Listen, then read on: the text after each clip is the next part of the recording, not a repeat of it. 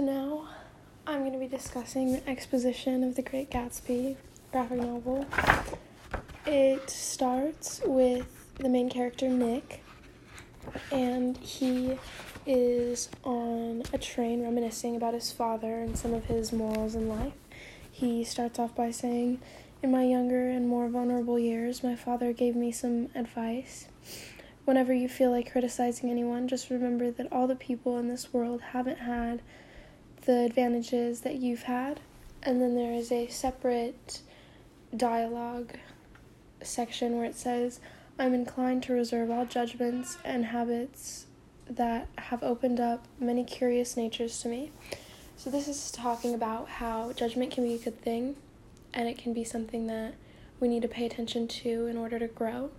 And it's also about how judgment is something that comes with power, and it starts off the motif of power, which I didn't really realize in the first part of the book, or the first time I was reading it, but going back I understood exactly why that was the first few sentences in the book. So Nick, on this train, he ends up ending up in the West Egg of New York, where he rents a house that is right next to Mr. J. Gatsby's big mansion. And in this mansion,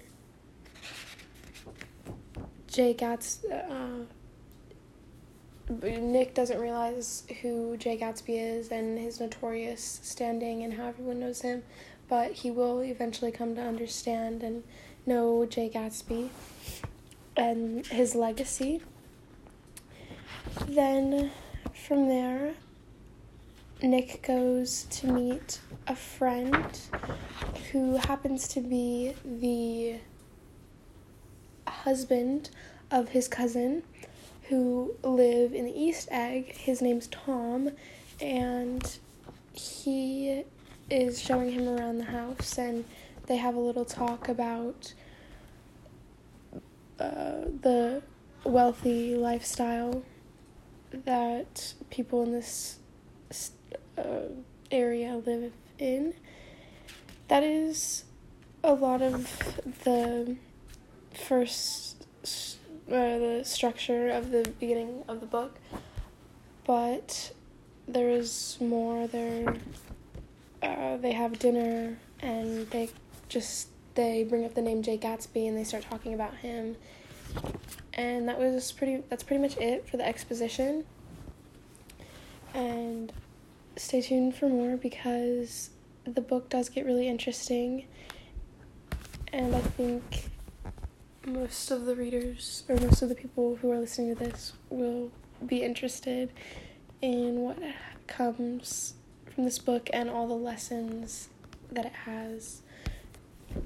That is all for now, but in the next episode I will be talking about the rising action, and following that I will be talking about the rest of the plot.